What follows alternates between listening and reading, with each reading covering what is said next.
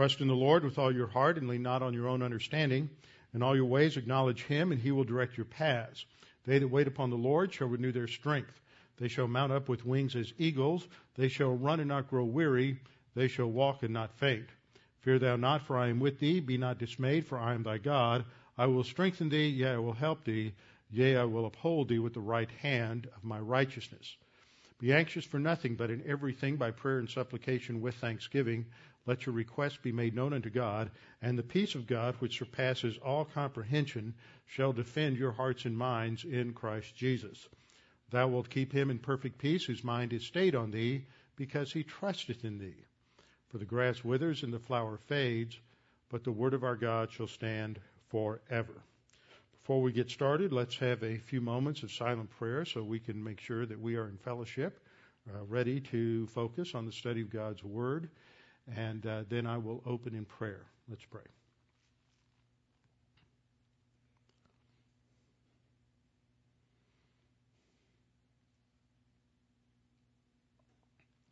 Father, we're thankful for this opportunity to be here this evening, to be able to study your word, to be refreshed by your word, encouraged, strengthened by your word, and by God the Holy Spirit who teaches us your word.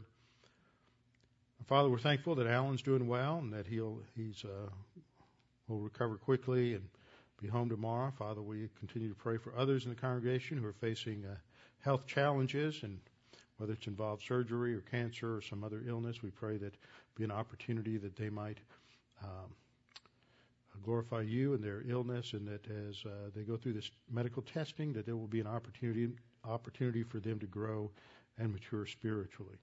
Father, we pray that as we study your word this evening, that we will again recognize that all of history is under your control and that you have a plan and a purpose, and that as we go through our study of your word, that this will be clear to us and that we can see how the overall plan that you have also has great implications for our individual spiritual life and our individual spiritual growth.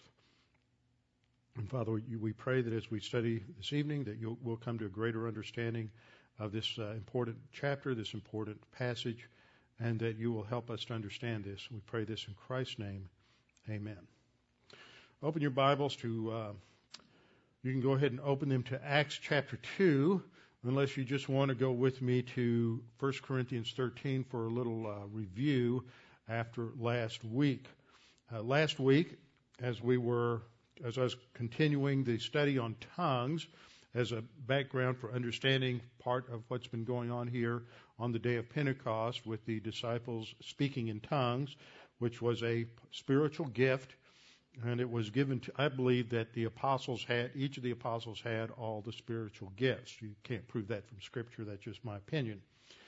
And I looked at various passages over the last few weeks on the gift of tongues and what the Scripture teaches about their purpose, and that their purpose is taken from Paul's statement in 1 Corinthians chapter 14, where he quotes from Isaiah chapter 28, verses 12 to 14, that the purpose for tongues had to do with a sign that judgment was coming on Israel. It goes back to Deuteronomy chapter 28, where God warned that in the process of their disobedience, that in discipline, they would begin to they would be overrun by an unknown country speaking an unknown language. And so it's that very act of speaking, hearing Gentile languages on the land that God had given them, that would be a sign of judgment.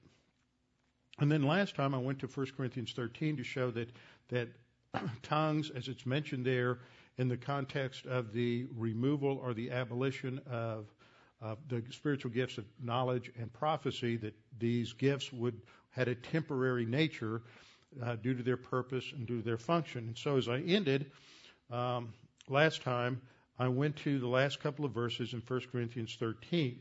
By Sunday, I had generated another diagram that I use Sunday morning. So if you were here Sunday morning, this will help review that. If you weren't, then it's a good review anyway. The point that I was making, and the real strength of the argument showing that these gifts were temporary, has to do with this word now, as it is used in this section of 1 Corinthians 13, 8 through 13. And in that, Paul said that knowledge and prophecy would be abolished, and that they were partial. and that when the perfect came, that which was partial, that means knowledge and prophecy, that those gifts would be abolished when the perfect came. Then he gives a couple of illustrations in verses 11 and 12. And in verse 12, Paul wrote, "For now," and he used this Greek word arti, which means now in an immediate sense. He uses a different word for now in verse 13, the word nuni, which has a broader sense, especially when the two words occur in the same context. So when he says "for now" in verse 12, it's an immediate now, and he's talking about now and then.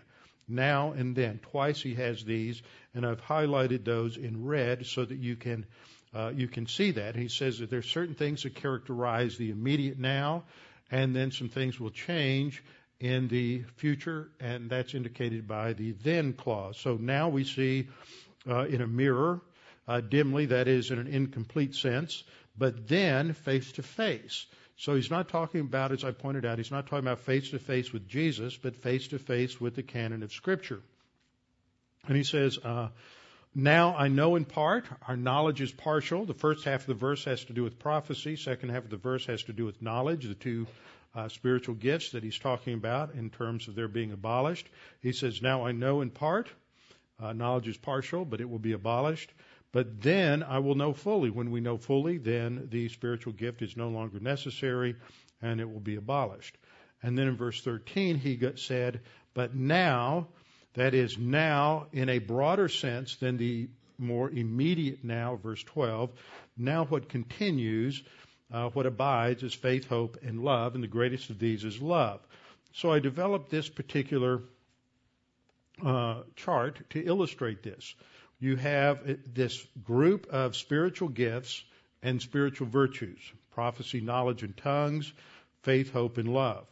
And then something called the perfect comes, and that ends prophecy and knowledge. Tongues cease. And the implication is, because there's a shift in verb and voice there, that tongues will die out before the prophecy and the knowledge are abolished with the coming of the perfect. So that prophecy, knowledge, tongues stop with the coming by the time the perfect comes, but what continues is faith, hope, and love.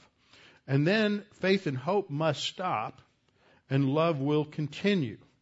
And we see that faith and hope must stop because 2 Corinthians 5:7 says that we walk by faith and not by sight. Romans 8:24 and 25 says hope is for that which is not seen. So both are oriented to a time period when we don't see the eternal promise, that is, being in heaven face to face with the Lord. The now refers to the period when prophecy and knowledge and tongues are present, and then the faith, hope, and love refer to the period indicated by the then clause. And as I pointed out last time and on Sunday, the implication, or sort of the knee-jerk response in interpreting the Scriptures, when it says, now we see through a mirror dimly, but then face to face, to take face to face is being face to face with the Lord. But the mirror is the problem. And the mirror represents the Word of God. It's a dim or enigmatic mirror because it's partial. It's not complete. The perfect is that which completes something. That's the sense of the word. Now, if we take it that the perfect is a flawless environment when we're face to face with the Lord, either through death, rapture, second coming, something of that nature, then faith, hope, and love, all three would continue after the perfect comes. The problem with that is faith and hope don't continue into heaven. And the reason is these two verses. 2 Corinthians 5:7 and 8. 5:7, we walk by faith and not by sight. Romans 8:24, for in hope we have been saved, but hope that is seen is not hope. When we're face to face with the Lord, hope and faith will end.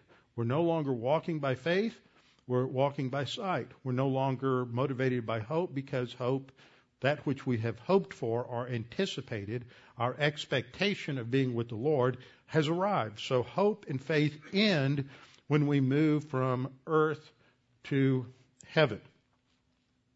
And that leads to this interpretation that the now must refer to Paul's immediate time period, the pre-canon period, the apostolic age, and the then foresaw a time when the mirror would be complete, the Word of God would be complete, and there would be we would be face to face with the complete canon of Scripture, so that the Word of God would fully and accurately inform us as to who we are.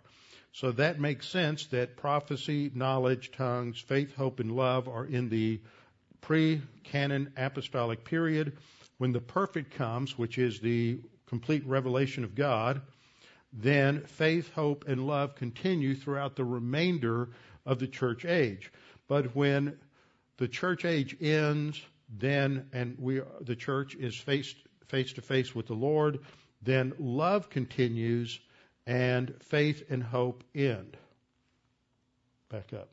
Only love abides once we are face to face with the Lord. So then another timeline would be this. That is, the green period refers to the pre-canon apostolic period from approximately AD 33 to 95.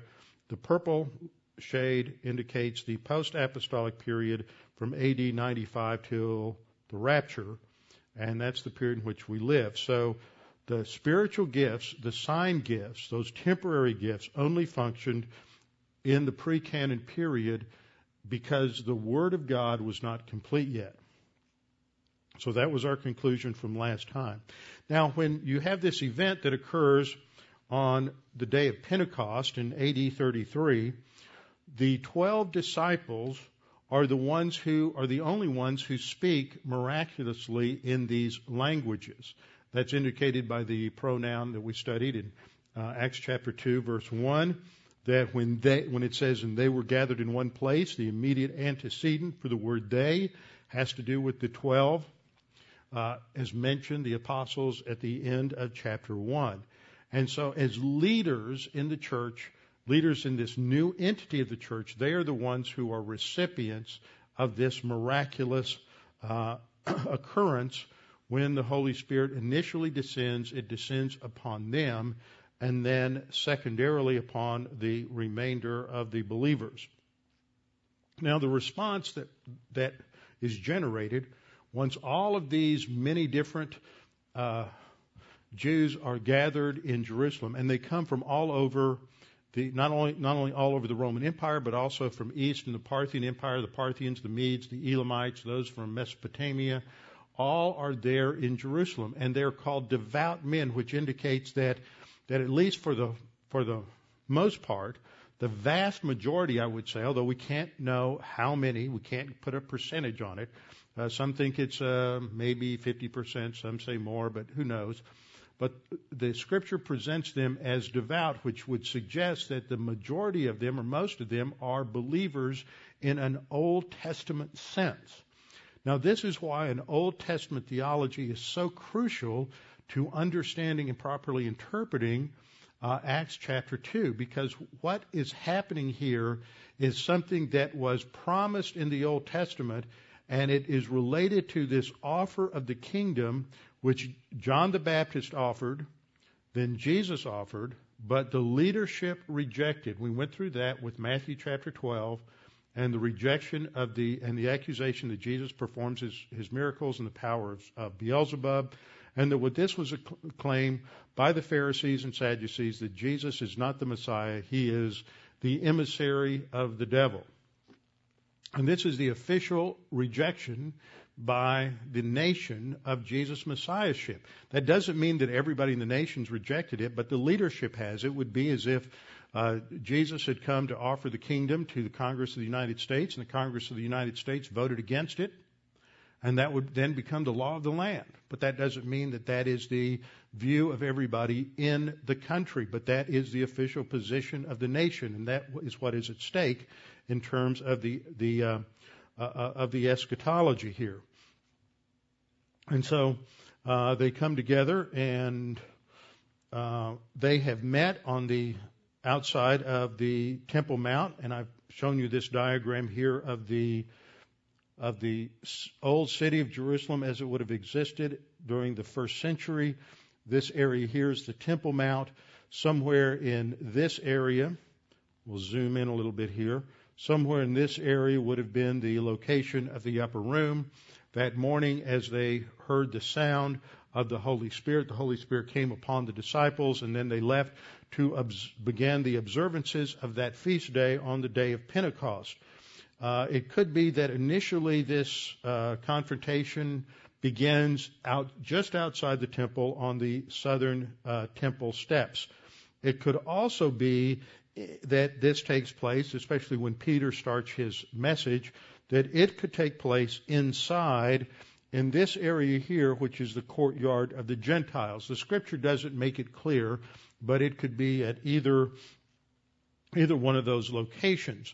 Now, what's interesting is there's a series of really good diagrams and illustrations of the temple that have come out within the Logos computer program that give us a little understanding of the size and the dimension of the temple.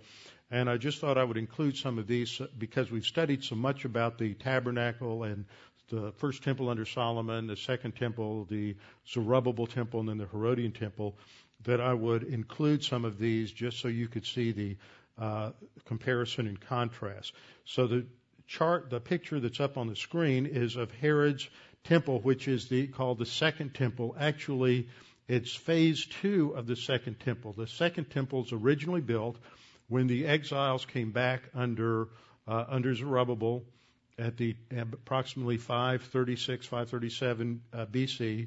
They rebuilt the temple. It's established. It's in 516 was when they completed it, and from 516 up until approximately 25 or so BC, you had a smaller temple, but then you had the great architect Herod the Great who came in and wanted to do something magnificent, and so he began to rebuild the temple. It was still under construction, and they didn't complete the second temple until 44 or 45 AD.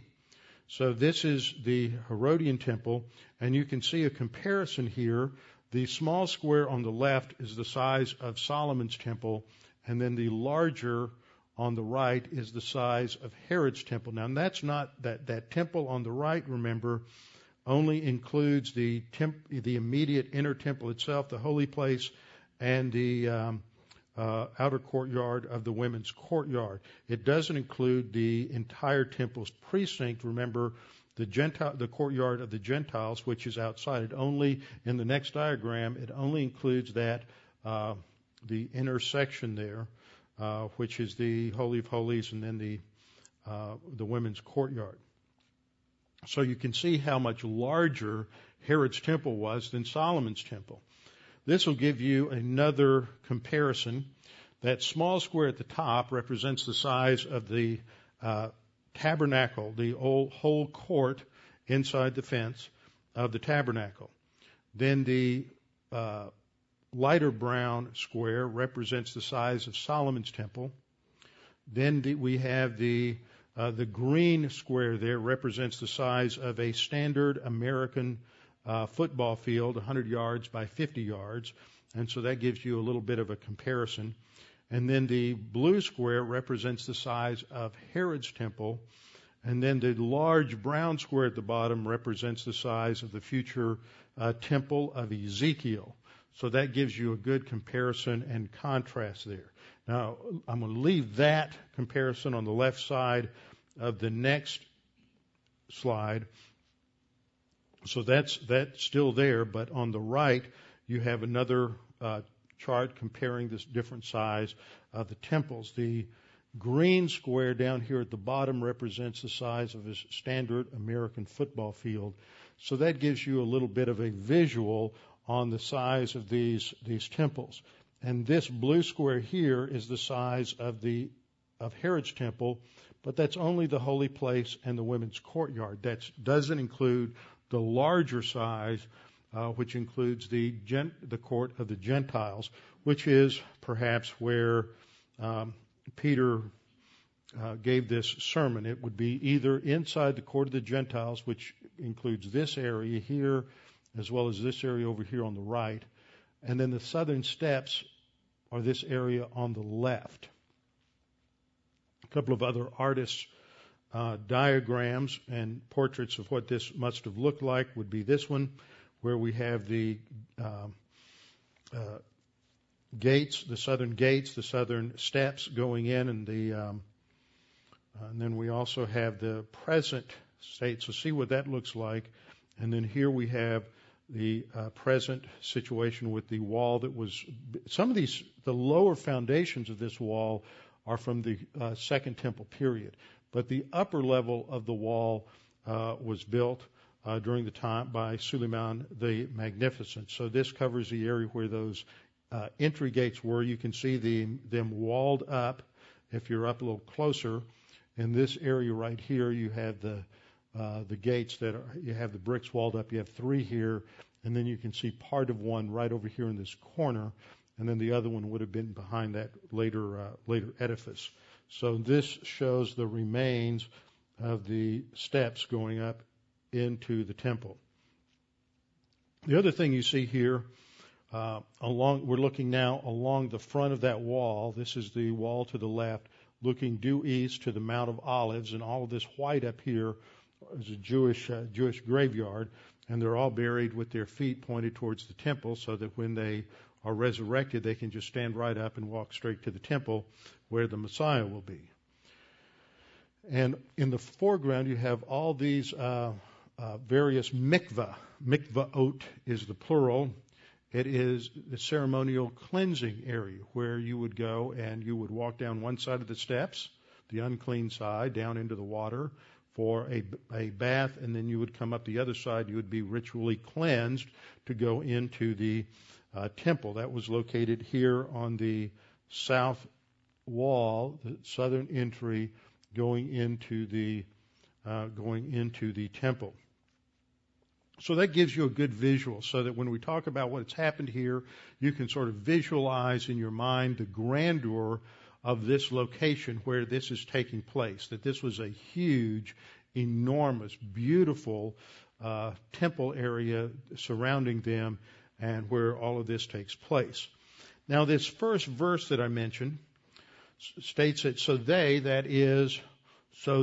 those who were gathered witnessing all of this, they were all amazed and perplexed, saying to one another, "What could this mean?"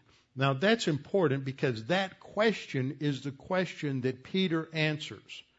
And he is going to interpret for them the events that have just transpired. Why did they hear this loud sound like a tornado coming through Jerusalem? Why did they hear these disciples from Galilee speaking in these unlearned and unacquired languages, this miraculous ability to speak in the languages of all of these people who have come from all of these foreign areas to worship that day in Jerusalem? Now, the first word, amazed, is an interesting word. It's the verb existemi, which is a cognate from the noun ekstasis. Ekstasis is where we get our word ecstasy. But this is one of those illustrations where just cognates and meanings don't give you the real meaning of the word. You can just see some elementary Greek student coming along and say, "Oh, this was an ecstatic experience." But that's not rarely how the word was used. Certainly not how the verb was used. In the Old Testament, the Greek word is never used for ecstasy, neither the verb nor the noun. In fact, the word is used primarily to express terror, fear, or madness. Terror, fear, or madness. And it is never used in the sense of some sort of mystical ecstatics. In fact, the most common use is simply to express the fact that somebody is frightened. In the New Testament, the verb most often describes the reaction of people to a miracle, to some marvelous work of God, that they are amazed, they're just astounded, they're almost speechless at what has happened because they understand that what has occurred is beyond the ordinary. It is a miracle. So it has the idea of being amazed, confused, astonished at a set of circumstances. The second word that's used there is the word perplexed. And the perplex comes from another Greek word, diaporeo, which means to be in doubt, to be at loss for an explanation. They just can't explain it. They see something and it's just so out of the ordinary that they can't explain it. They can't understand it. And so what will happen is in the next verse, verse 13, some will start mocking and say, well, they're full of new wine. And the word that's translated new wine there is the word glucose, which refers to sweet wine. We think of glucose in terms of something that is just sweet. Sometimes you have glucose with the Greek word oinos, and sometimes it just stands alone.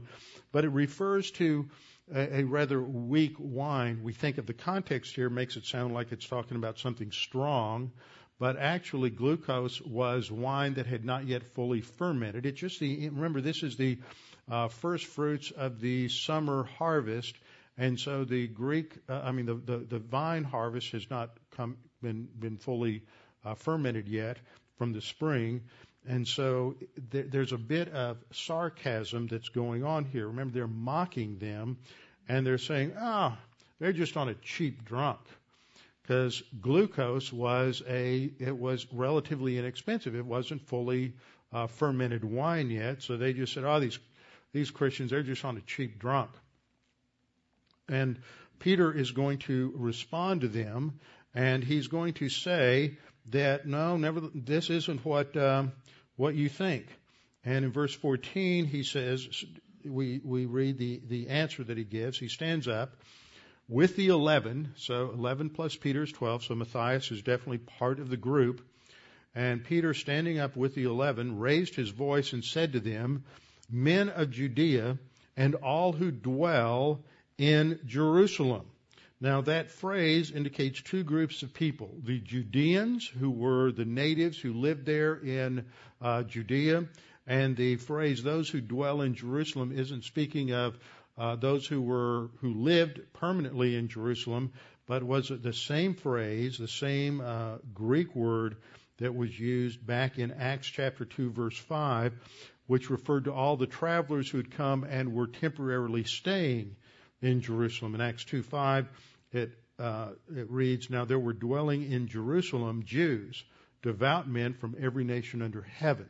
Same verbiage. So when in verse 14, Luke describes two groups, those who were natives who lived in Judea and those who were temporarily living in Jerusalem because they had come for the feast day, most of whom are devout men, as stated back in verse 5. And Peter says to them two things. He says, let this be known unto you.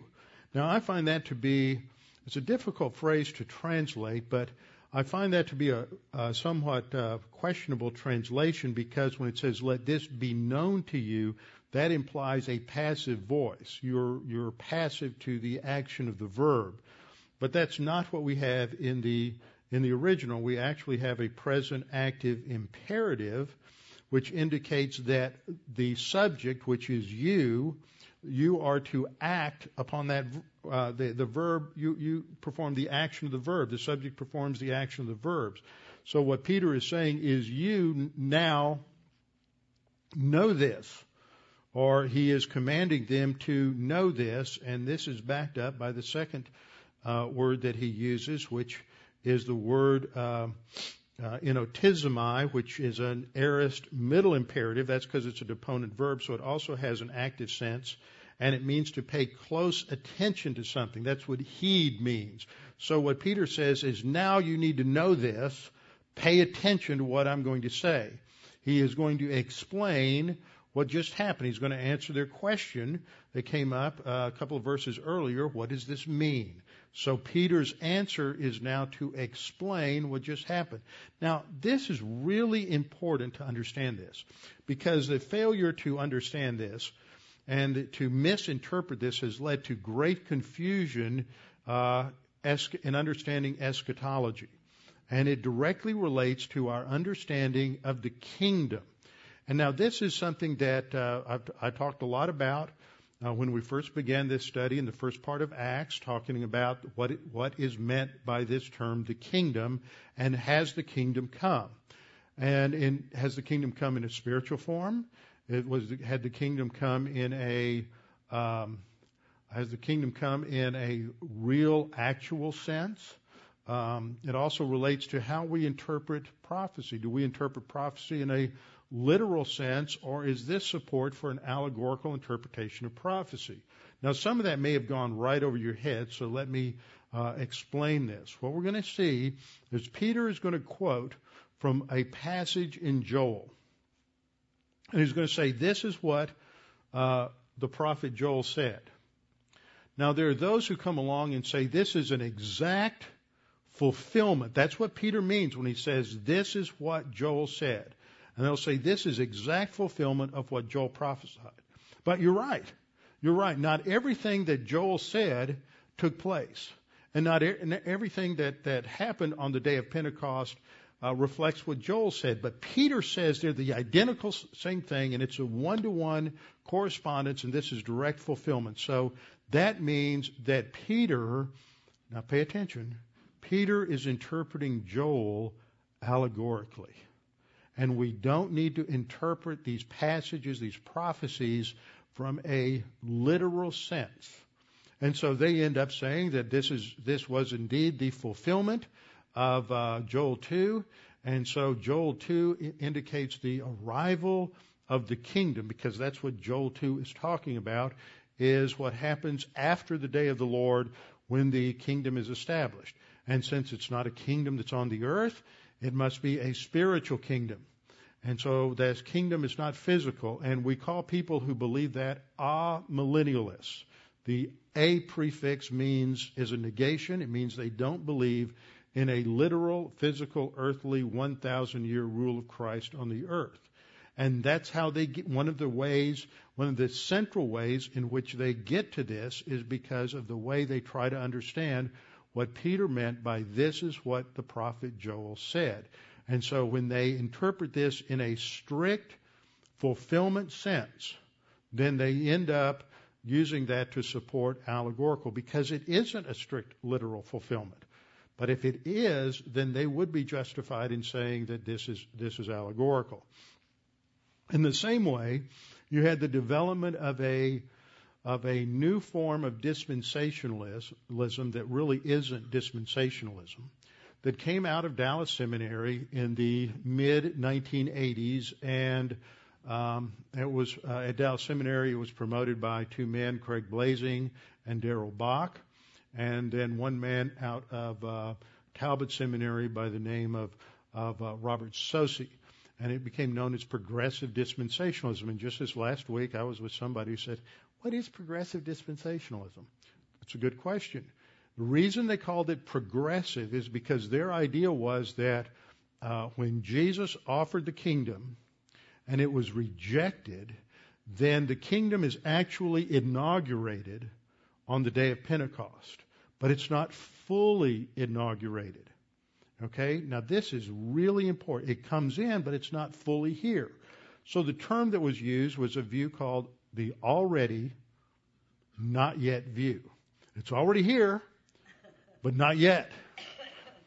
And it came from a theologian who taught at Fuller in the 50s and early 60s by the name of George Eldon Ladd. And George Eldon Ladd was a post-tribulationist, and he also does not believe a number of things that we would believe. Once you make this shift, because of the way you interpret what Peter says, this is what Joel said, it opens the door to a number of other things. For example, what became known as the Vineyard Movement of John Wimber and some others, Peter Wagner for one, who was a professor at Fuller again, heavily influenced by George Ladd.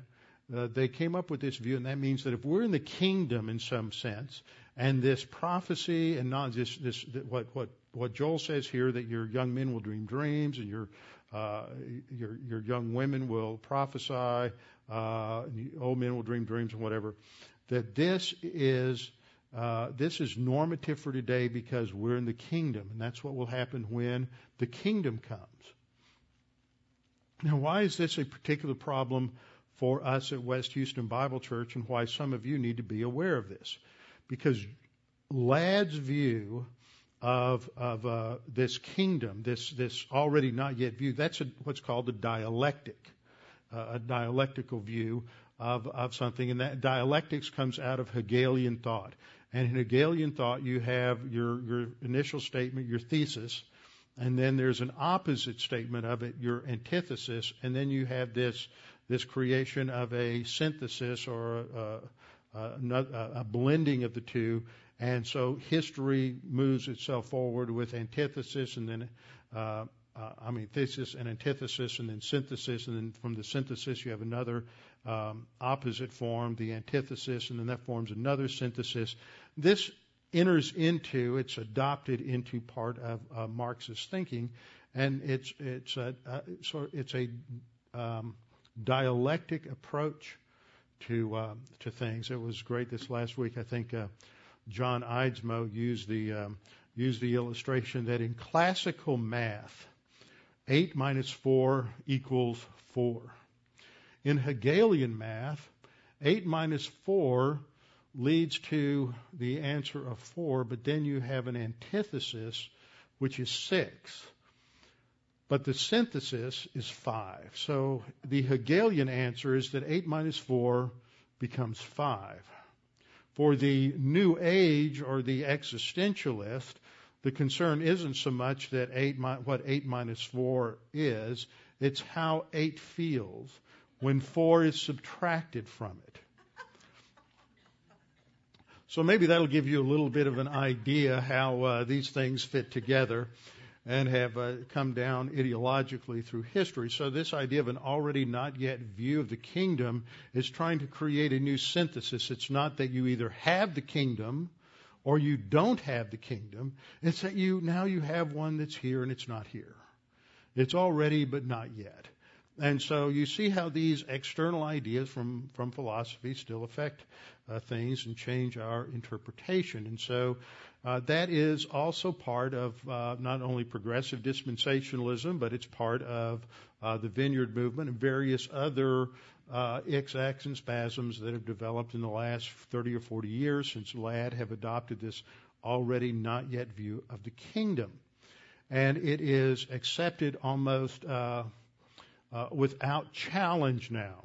And it becomes embedded in the philosophy of a man and the theology of a man named N.T. Wright, who's a former bishop in the Anglican Church and now has an academic position teaching theology at a university up in Scotland. I can't remember whether it's Aberdeen or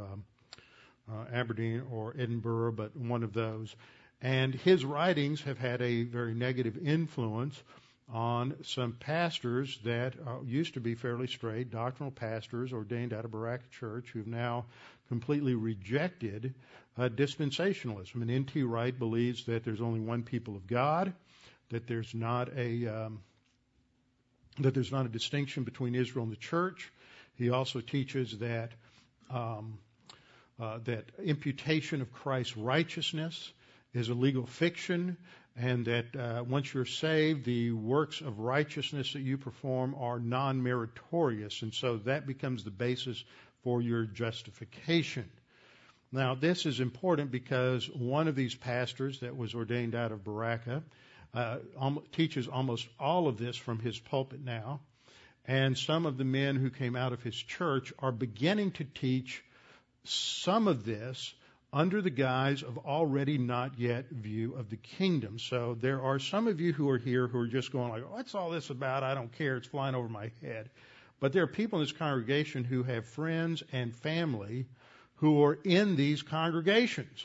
And they need to be armed with the truth of God's Word so they can understand what it is that is being communicated by some of their friends and loved ones who are sitting under the really screwed up teaching now from coming out of these pulpits because of the influence of people who have bought into the already not yet view. It's also a view that is, or how this is that is taken is also in very much part of preterism. Where preterism teaches that all of these events, the signs of the times, were really signs of the judgment on Israel in AD 70.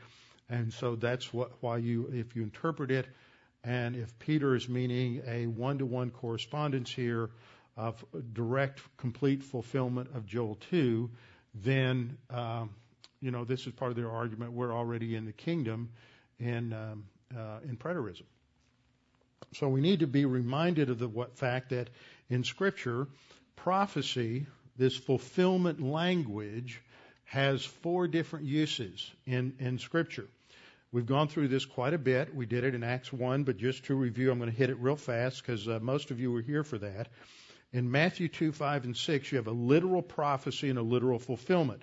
The situation is the Magi have come to Herod and they're saying, we've seen the star of the King of the Jews in the east and we followed it. Where is he born? And so Herod called in the prophets and the scribes and they came in. They said, he's, according to Micah 5:2, he's born in Bethlehem of Judea. And Micah 5:2 says it literally, that it's a literal prophecy that the Messiah will be born in Bethlehem.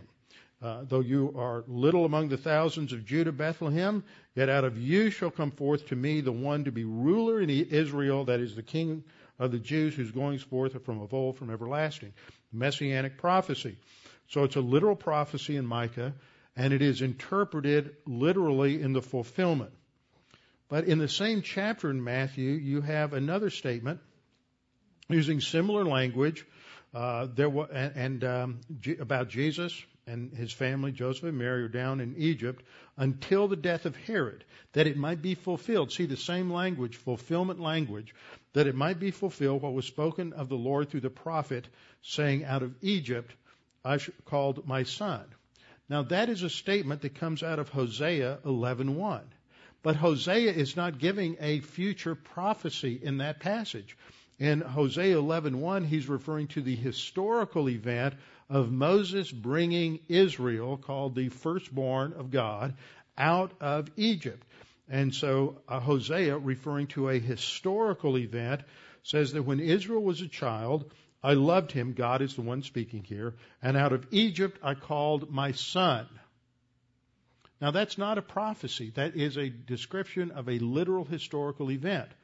And it is, but it represents, it is a type or a pattern that is taken by the writer of Matthew, under the inspiration of the Holy Spirit, to be a pattern that is fulfilled in the fact that Jesus, as the Messiah, comes out of Egypt when he returns to the land and returns to Nazareth. So it's a literal historical event, and it is only a typological fulfillment, just a fulfillment of a pattern. Then we have a literal historical event, again, that is just applied to the situation with the Lord. Again, the passage is in Matthew 2. So we see that all of these examples come right out of the same chapter. Matthew, as the writer, uses this fulfillment verbiage 4 different ways in Matthew 2. In Matthew 2:17 and 18, he says, then was fulfilled what was spoken by Jeremiah the prophet, saying, a voice was heard in Ramah, lamentation, weeping, and great mourning, Rachel weeping for her children, refusing to be comforted because they are no more. Now, Ramah is a small village that is located north of Jerusalem. The quotation here comes from Jeremiah 31. And Jeremiah 31 is describing the weeping of the mothers in Israel as their sons and daughters are being taken as captives away from Israel and Judah, or actually away from Judah, to Babylon by Nebuchadnezzar after the second invasion. After the first invasion, there was a deportation. After the second invasion, there was a deportation. And so Jeremiah wrote, thus says the Lord, a voice was heard in Ramah, lamentation and bitter weeping, Rachel weeping for her children. Now, Rachel was the wife of Jacob, and she is pictured here as the ultimate, as the prototype of all Jewish mothers. So it is the mothers of the Jews that are weeping for the children. They're not dead, but they're going away into captivity. So the only point of comparison here is that the mothers aren't going to see their children again, and as a result, they weep. The locations In Matthew 2, the location has to do with Bethlehem, which is south of Jerusalem. The mothers are weeping because their infants under the age of 2, their male sons, their male infants, have been killed by Herod. And so it's a different location, it's a different event, but nevertheless, the mothers of Israel are weeping in both places. So Matthew, under inspiration of the Holy Spirit, is taking this passage, this historical event of Jeremiah 31, and he applies it to the event that occurs in at the time of the birth of Christ with the slaughter of the infants. And then the final usage in Matthew 2 is called a summary. And in Matthew 2:23, Matthew said, "And he came and dwelt," that is Jesus, "he came and dwelt in a city called Nazareth, that it might be fulfilled which was spoken by the prophets. He shall be called a Nazarene." Well, the problem with this is that he's never called it, that there's no passage, there's no prophecy that says the Messiah will be called a Nazarene. What we do have is a number of passages that indicate, for example, Isaiah 53:1, that talks about the fact that he will not be accepted. He's not, he's rejected. He's viewed as not being attractive. He's viewed as not speaking well. And so he comes from Galilee, in Nazareth, so he's not viewed as being very smart. Every place, every town, every country has some place that they point to, and the people who come from that location are, on the low side of the IQ chart. Houston has Pasadena, Texas has Arkansas, the New England has Maine, the old Midwest has West Virginia. I mean, everybody has some place that they point to and say, well, the people who come from there just, if you go there, your IQ drops 50 points. And so that's what is meant in this particular passage. It's sort of a summary of what is said about the Messiah, that he is not, he's not really accepted by the people as being the Messiah. He's seen as being somewhat lacking. So let me see. Okay, I'm going to skip ahead here. So that's the idea. Now, which of these it applies to Peter's use of Joel? It's the third one. It's application, because nothing that Joel says happens in Acts 2, and nothing that happens in Acts 2 is prophesied in Joel 2. So let me give you a little comparison here. You can open your Bibles, look in your Bibles to Acts chapter 2, and we'll just read along with this.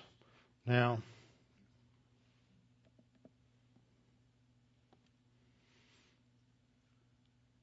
as Peter quotes here, he quoting from Joel 2, "It shall be in the last days, God says, that I will pour forth of my Spirit on all mankind, and your sons and your daughters shall prophesy, and your young men shall see visions, and your old men shall dream dreams. Even on my bondslaves, both men and women, I will in those days pour forth of my Spirit, and they shall prophesy. And I will grant wonders in the sky above, and signs on the earth below, blood and fire and vapor of smoke. The sun will be turned into darkness and the moon into blood before the great and glorious day of the Lord shall come. And it shall be that everyone who calls on the name of the Lord will be saved." Now, when we look at this comparison and contrast, Joel 2 talks about the fact that your sons and daughters will prophesy, young men see visions, old men dream dreams, slaves, male and female, will dream dreams, and the spirit of prophecy will be poured out upon them. There'll be wonders in the sky, blood, fire, vapor, and smoke. The sun will turn to darkness, moon into blood, but there's no mention of tongues. In Acts 2, there's no mention of prophecy, no daughters speak, no visions, no dreams. Only the 12 speak. They're all men, no women. There's no wonders in sky or earth. The sun doesn't turn to darkness. The moon doesn't turn to blood. And the only thing mentioned is they speak in tongues. So you see, Joel 2 cannot be literally fulfilled by Acts 2. There's only one point of comparison. So what Peter is doing is the same thing Matthew did in that third use. He's saying this is like what Joel said. It's not identical. It is not a direct fulfillment like Micah 5:2 in Matthew 2, but it is showing something similar, a similar pattern. And what we've seen before is you say, well, look, he quotes 5 verses. Sure, well, the writer of Hebrews quoted four verses from Jeremiah 31, but he quotes 4 verses only to make a point of one phrase, that it's called a new covenant, which implies that the old covenant is replaced by a new covenant. The old covenant, therefore, was temporary. He quotes all those other verses, but he never says anything about them. And so this was a standard approach at that time, would be that if you want to make a point, you would quote the passage so you would get the context, and then you would just draw out the one point that you were making. Now, if we look at the context of Joel 2, then we will see something that is important to understand. We've got just enough time to go over Joel 2. Joel 2, 1 through 11, talks about the day of the Lord. And then there's a shift that occurs in verse 2, and the focus is on the response to the day of the Lord. The day of the Lord is a term that refers to a time of judgment that will come upon Israel when God will bring this horrendous judgment upon the people. Joel 2:1 says, "Blow the trumpet in Zion, sound an alarm in my holy mountain. Let all the inhabitants of the land tremble, for the day of the Lord is coming, for it is at hand, a day of darkness and gloominess, a day of clouds and thick darkness, like the morning cloud spread over the mountains. People come, they're great and strong, the like of whom has never been." Never been. Notice that. It's unique now. It's this event, like Jesus said of the tribulation, a war like there has never been before. The like of whom has never been, nor will there ever be any such after them, even for many such generations. So obviously this is talking about the unique judgment in history, which can only be the tribulation. And then when we come to the end, verse 11 says, the Lord gives voice before his army, for his camp is very great. For strong is the one who executes his word, for the day of the Lord is great and terrible. Who can endure it? And it ends with a question. Well, we're told who can endure it in the next section. It's those who turn to God. Verse 12, "Now therefore, says the Lord, turn to me with all your heart." And that's the Hebrew word shuv, which is sometimes translated repent. Turn to me with all your heart, with fasting, with weeping, and with mourning. So rend your heart now and not your garments. Return. There's that word shuv again. Return to the Lord your God, for he is gracious and merciful, slow to anger and of great kindness, and he relents from doing harm. Now this word shuv or return or repent has great significance in Old Testament theology. For in Deuteronomy chapter 28 and 29, there's the warning of future judgments upon the Jews in the land because of their disobedience and idolatry, and that God will remove them and scatter them to all the nations throughout the world. But then comes the promise that when they return to the Lord your God and obey his voice according to all that I command you today, your children, all your children, with all your heart and with all your soul, then verse 3 goes on to say, "Then I will restore you from all the lands where I have scattered you." But this word return to the Lord is the word shuv. So what Joel 2:12 and 13 is referring to is when this shuv event takes place is at the end of the day of the Lord. And then the day of the Lord will come, and the Lord will destroy the enemies of Israel. And following the day of the Lord, the land will be refreshed. And Joel 2:18 says, "Then the Lord will be zealous for his land and pity his people. The Lord will answer and say to his people, behold, I will send you grain and new wine and oil. The land is refreshed. You will be satisfied by them. I will no longer make you a reproach among the nations." Just a little question. Is Israel or are the Jews a reproach among the nations today? Just read the news. Everybody hates them. The UN hates them. Everybody, all the other countries. The U.S. is probably the only country that really stands consistently behind Israel. So they are still a reproach among the nations. So this hasn't been fulfilled yet. Verse 20, but I will remove far from you the northern army and will drive him away into a barren and desolate land with his face towards the eastern sea. I think that's the defeat of Gog and Magog in Ezekiel 38 and 39. And then we go on, just skip down a couple of verses, and we come down to verse 28. And in verse 28, we read, and it shall come to pass afterward. After what? After the day of the Lord. The day of the Lord is the tribulation. Jeremiah 30, verse 8. That is the time of Jacob's trouble. What happens after that is Joel 28. It will come to pass after the day of the Lord that I will pour out my spirit on all flesh. All flesh. Your sons and your daughters shall prophesy. Your old men shall dream dreams. Your young men shall see visions. And also on my men servants, my maid servants, I'll pour out my spirit in those days. That's after the tribulation period. I will show wonders in the heavens and in the earth, blood and fire and pillars of smoke. The sun shall be turned into darkness, the moon into blood before the coming of the great and awesome day of the Lord. And it shall come to pass that whoever calls on the name of the Lord shall be saved. Okay, and then chapter 3 talks about going into the millennial kingdom, the judgments that occur at the end of the day of the Lord, going into the millennial kingdom. Now, the other thing that we see happen here is this pouring out of the Holy Spirit, and that connects to passages such as Ezekiel 36, 26, and 27, which is the fulfillment of the new covenant. And God says, I will give you a new heart and put a new spirit within you. I will take the heart of stone out of your flesh, give you a heart of flesh. I will put my spirit within you and cause you to walk in my statutes, and you will keep my judgments and do them. This is millennial. But see, if you take Acts 2, Peter is saying this is that as literal fulfillment of a literal prophecy, then what you have to say is the new covenant was established and inaugurated on the day of Pentecost. And that all of these things that are true of Joel 2:28 to 32 happened then and are to be normative in the church today.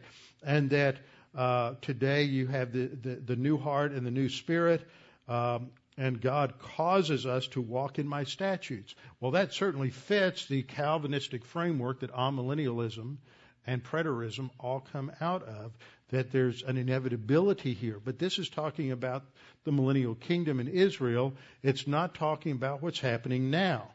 And so what we must understand when Peter quotes this is he's not saying this is a literal fulfillment of that prophecy, because we haven't had the day of the Lord. We haven't had all of these things take place. He's just saying this action by the Holy Spirit is like that's described in Joel 2. And next time we'll come back and we'll look at how this fits into his whole sermon, because what we need to do is take a look at the whole of Joel 2 as an overview, a flyover, to understand the structure of his argument and where he's headed, because he's using this to come to the conclusion, therefore, let all the house of Israel know assuredly that God has made this Jesus whom you crucified both Lord and Christ. However we understand his quote from Joel 2, he's quoting it to start his logical drive to this conclusion.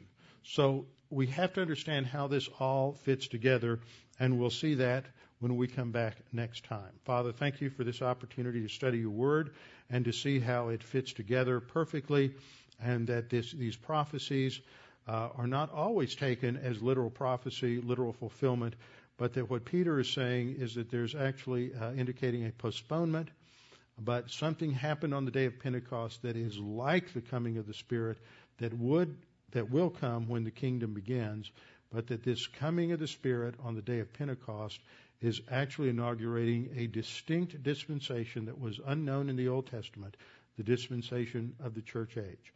Father, help us to understand the significance of this and the great power that we have as believers in the Lord Jesus Christ, who are indwelt and filled by God the Holy Spirit. We pray this in Christ's name. Amen.